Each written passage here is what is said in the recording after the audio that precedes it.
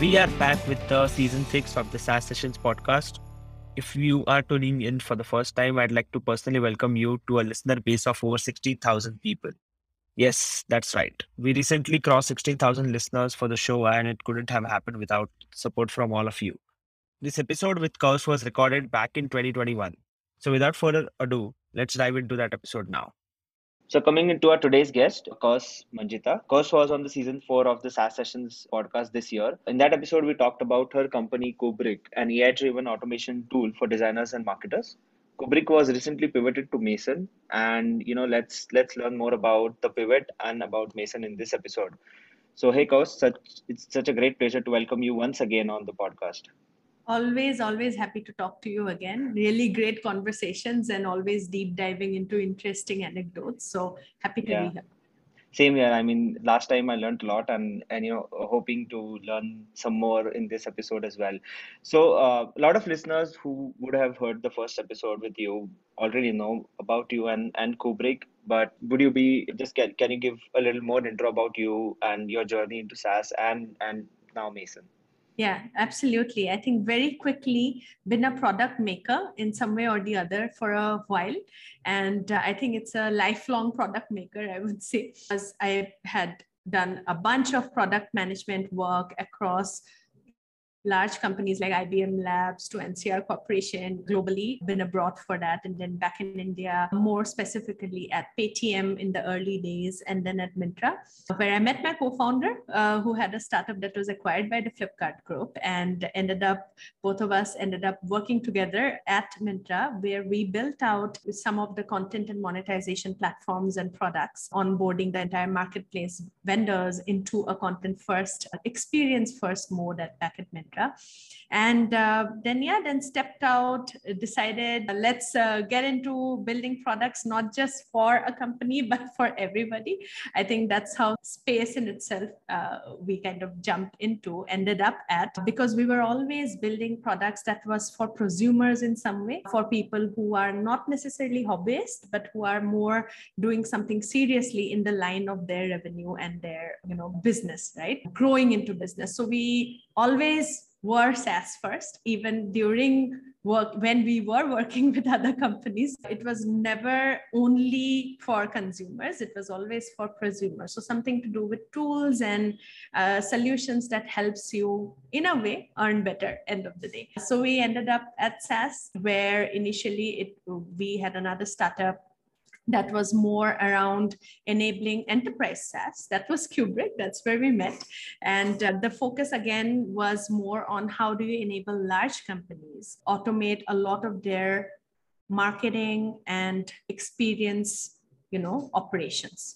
Right. And while doing that, I had met you. I had a lot of great conversations, had a lot of interesting customers. We worked with Flipkart, we worked with Amazon for their Great India Sale. We worked with, Myntra, Dunzo, Swiggy, and a lot of learnings. But as we continued to work, we sort of started realizing that experience, how do I give better experiences to my consumers, right? To my shoppers, to my customers. And by giving a consistent experience, how do I earn better as a business? That problem is not just an enterprise problem.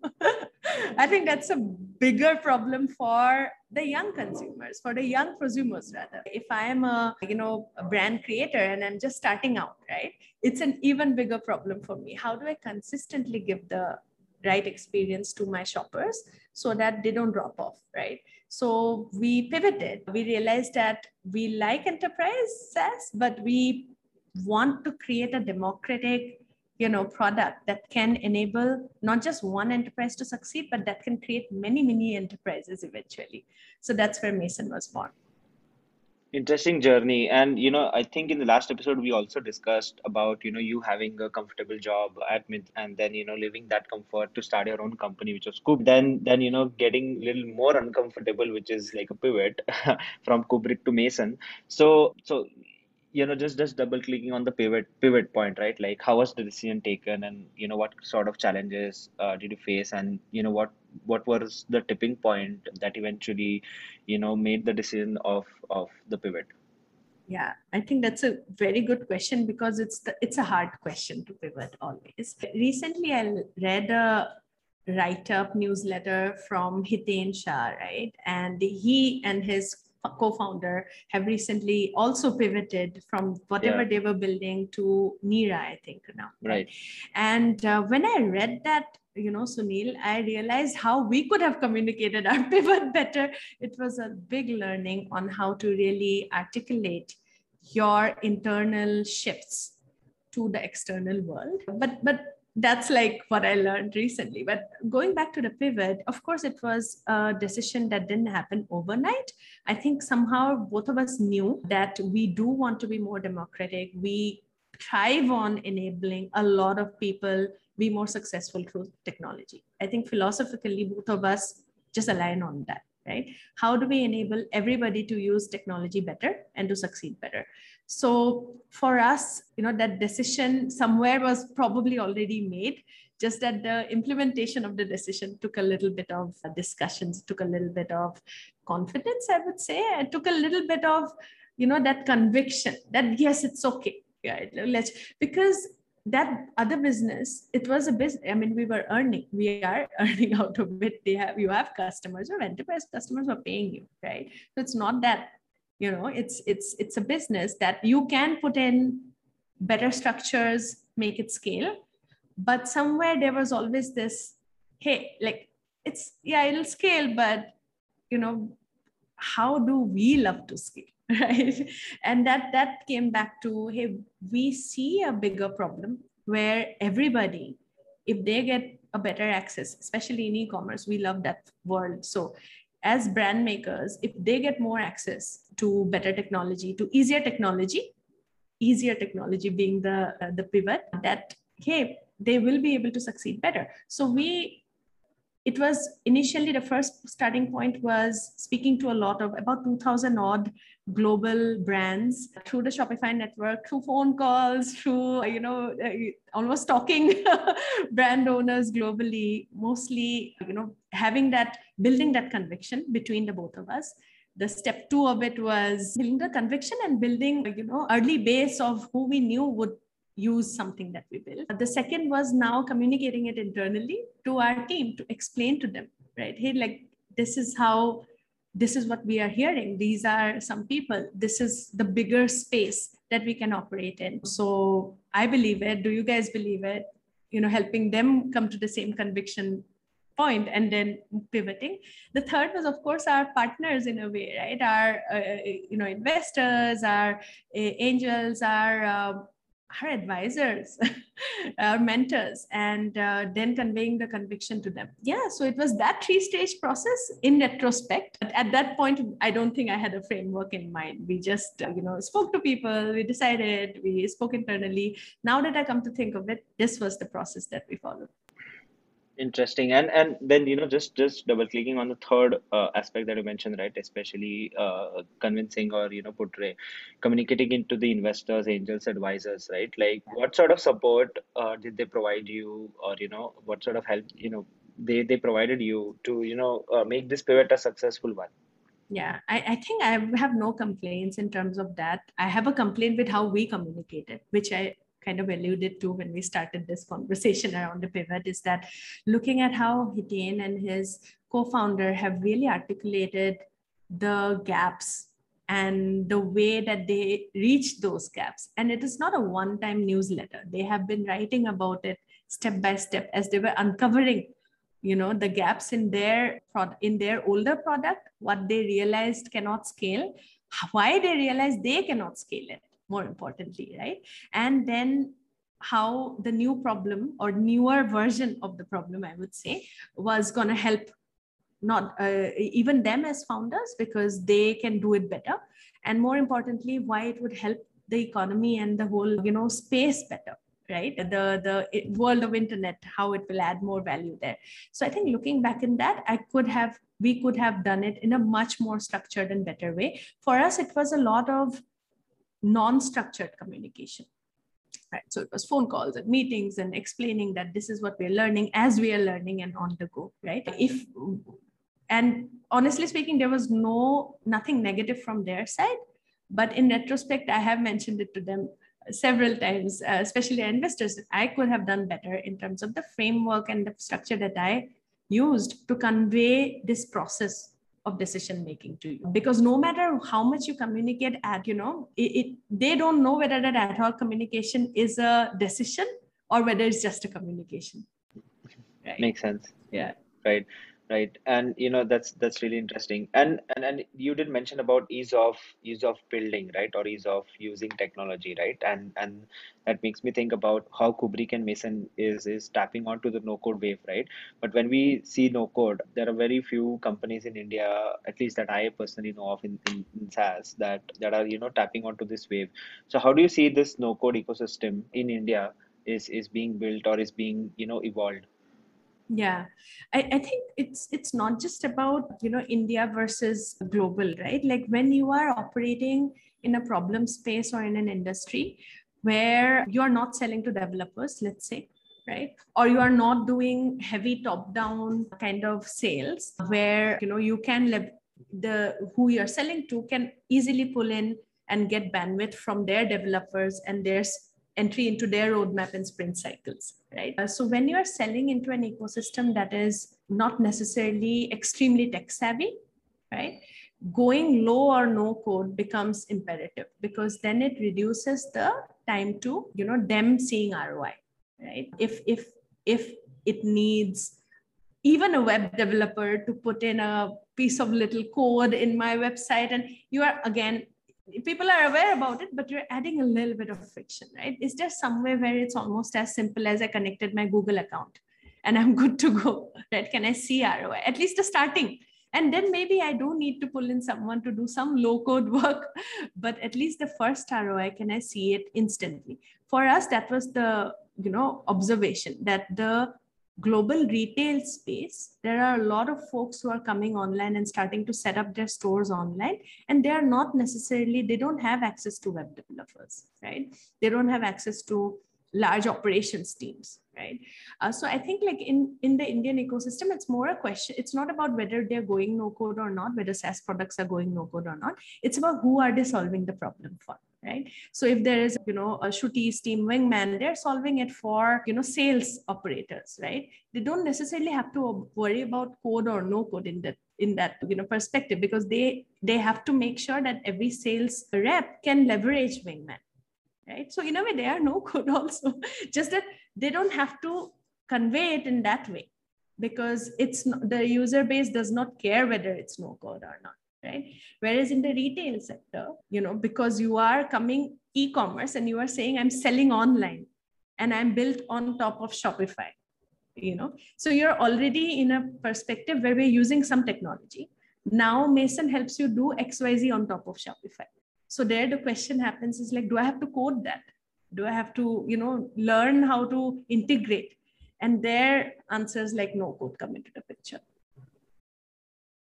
Got it. Makes sense. And just talking more about this no code for e-commerce, right? Like and there is like Webflow and Shopify in itself is Yeah. sort of a no code, right? Like if you don't want to get into too much advanced versions or do too many advanced customizations of the site, it's no code, right? Like you just choose a theme and this drag and drop.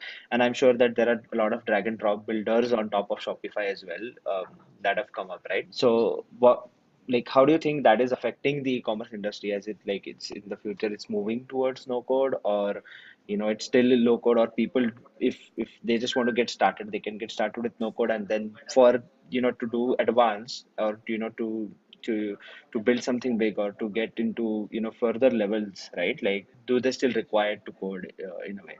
Yeah, I think that's a great question because that is where the gap in the industry is, right? Like all these platforms that enable them to set up their store. So even when in e-commerce, there are three phases, right? One is that you have, set up an online store, which is my website builder, which is like creating my inventory being in an Excel sheet or uploaded into an inventory manager, right? My product catalog, all of that. So there is the setup. Right? That, okay, now I have a store and I have some backend, right?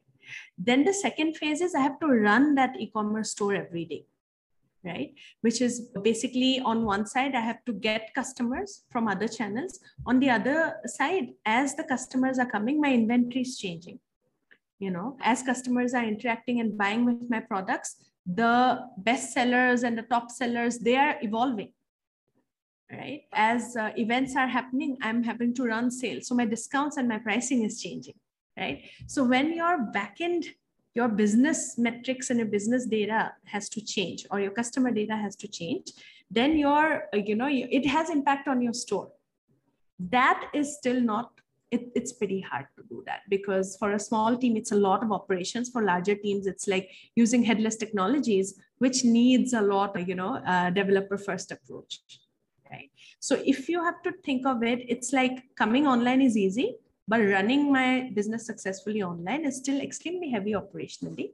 There are platforms that enable me to run that operations of maintaining my store to be fresh with my business data, but that is very heavy technology because it's headless commerce and all of that, right? So can there be a more proliferation of apps and products that are low code and no code that enable me to run my business without having to think that I'm implementing a headless commerce stack, right? So that's where, for example, products like, Yotpo, which helps you end-to-end manage all your customer reviews. You can do that in a large headless commerce stack, but Yotpo makes it so easy. Customer reviews are so important, that, right? And managing them across the store, across Amazon, across Instagram, you might be getting reviews. You want to collate them, you want to, display them, so many things. Yotpo makes it easy for you to do that. Similarly, like, apps like Mason, they make it easy for you to run your, inventory pricing callouts or run your marketing ops within the app, right? In-store marketing. Yeah, so there'll be more and more, I'm hoping, apps and products that sort of break down the complex headless commerce stacks into simple apps that are usable. Got it. And just curious to know, like, would you be just focusing on, because I am sure that these solution can be applicable to many different problems in other industries as well. So would Yeah. you be would you be just double down focusing on e-commerce only, or in future do you also plan to expand it to some different industries as well for Yeah. solving the same or maybe similar, problem statements? I think it's again a great question. That's why I love coming on your podcast and speaking to you. But yeah, you are right? Like running your business day to day, keeping your business data and your experience in sync. It's a multi-industry problem. Even as a SaaS business, we want to make sure that our pricing experiments and our experience in the app and in our website on the pricing pages are all coherent. Right now, what happens? You change your pricing, your app gets updated. You have to make sure that it's also getting updated on the website. If there is a help documentation, you have to make sure that is updated, right? So there is definitely, space for disconnectedness, which helps you run a headless kind of a content experience across, systems. It's definitely applicable to other industries too. Right now, our approach is let's be in the line of commerce. So wherever people are trying to sell physical or, digital goods, that's where we are, which is essentially your ebooks or all your retail, that sort of is the sector that our focus is. But yeah, hopefully over the next 3 years, Mason expands into enabling not just digital physical goods, but also software, SaaS goods and services, and maybe even creator, goods like your videos and all of that, to help keep that shopping experience and that checkout experience in sync. Great, and interesting to see. But just talking one more thing about Mason's, what's upcoming at Mason, right? Before we move on to the last section of the episode, which is lightning round. What's in store for, like, what's your objective for, let's say, the next year, right? 2022. What's just COVID getting away and things starting to get back to normal. And so what's the objective that you have for the upcoming year, and what sort of impacts do you see that Mason would make on the e-commerce industry with the help of no-code technology the next year? Yeah, so I think we already have, helped, I think, over this last 1 year of experiments in being in stealth and launching out of stealth into beta now. One of the goals of 2021 is to actually launch out of beta, closed beta, and directly into GA. And so a product hunt launch is coming up. Show some love, Sunil, when that happens. And For also sure. to the listener community, would love your help on when we are there on Product Hunt end of October, and help us spread the word and get up votes. But one of the goals this year is that how do we get out of beta into public, into everyone, into the hands of everybody, whether they are on a closed ecosystem like Shopify or not. And so that's how we want to end up 2021, and which means that we have already helped about 540,000 global stores over this last year's merchants and e-commerce merchants and brand makers, run their store on autopilot in a way over this last year. And 2020, and as we get out into open, we want to definitely help the next 100K, stores and brand makers actually run their store successfully, not just come online, but actually grow online successfully. Makes sense. And I guess that means that you will have a lot of open positions for next year as well. So like listeners, feel free to reach out to Cause and check out the Mason's website for upcoming roles, and that would, if you feel that this is an interesting problem to solve, and join the team.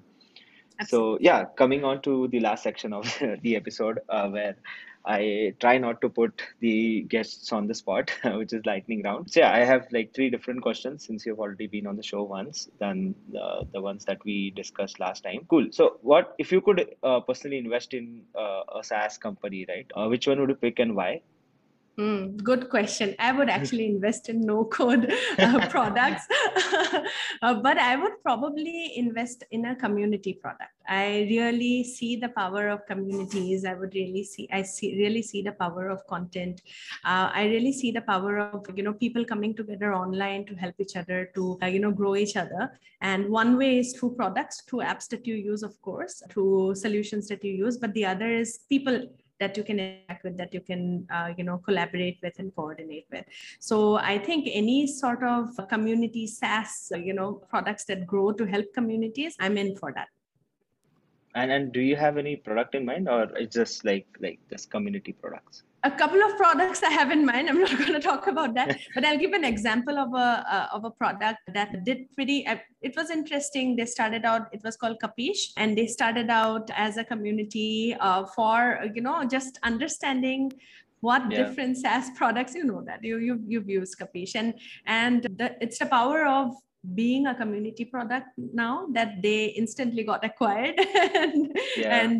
right, and they experimented with interesting things. I think as an early product, it was an interesting a place that they were at, where they were focusing on SaaS and productivity products, right, and they were helping also create a more 360-degree approach to that, where it was not just a Quora kind of a format, but also your FM and all of that coming together. So yeah, so that is an example of what what could come to mind. Yeah.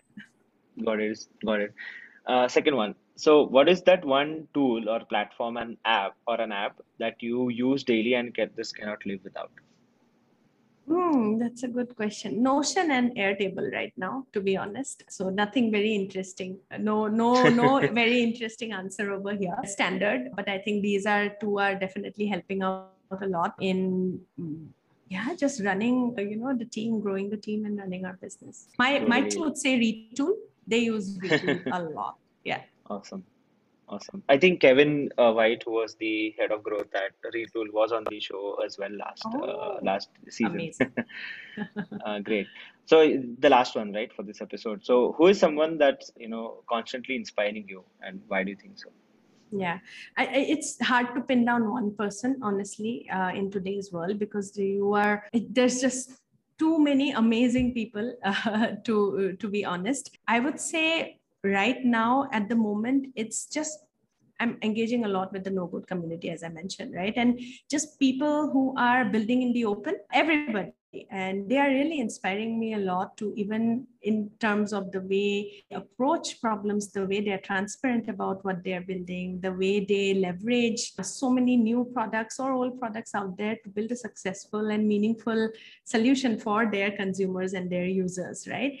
I think all of these folks who are building in the open, who are empowering not just themselves and their team, but others, right, to watch live how they go through problems, how they evolve out of problems, how they pivot, not pivot.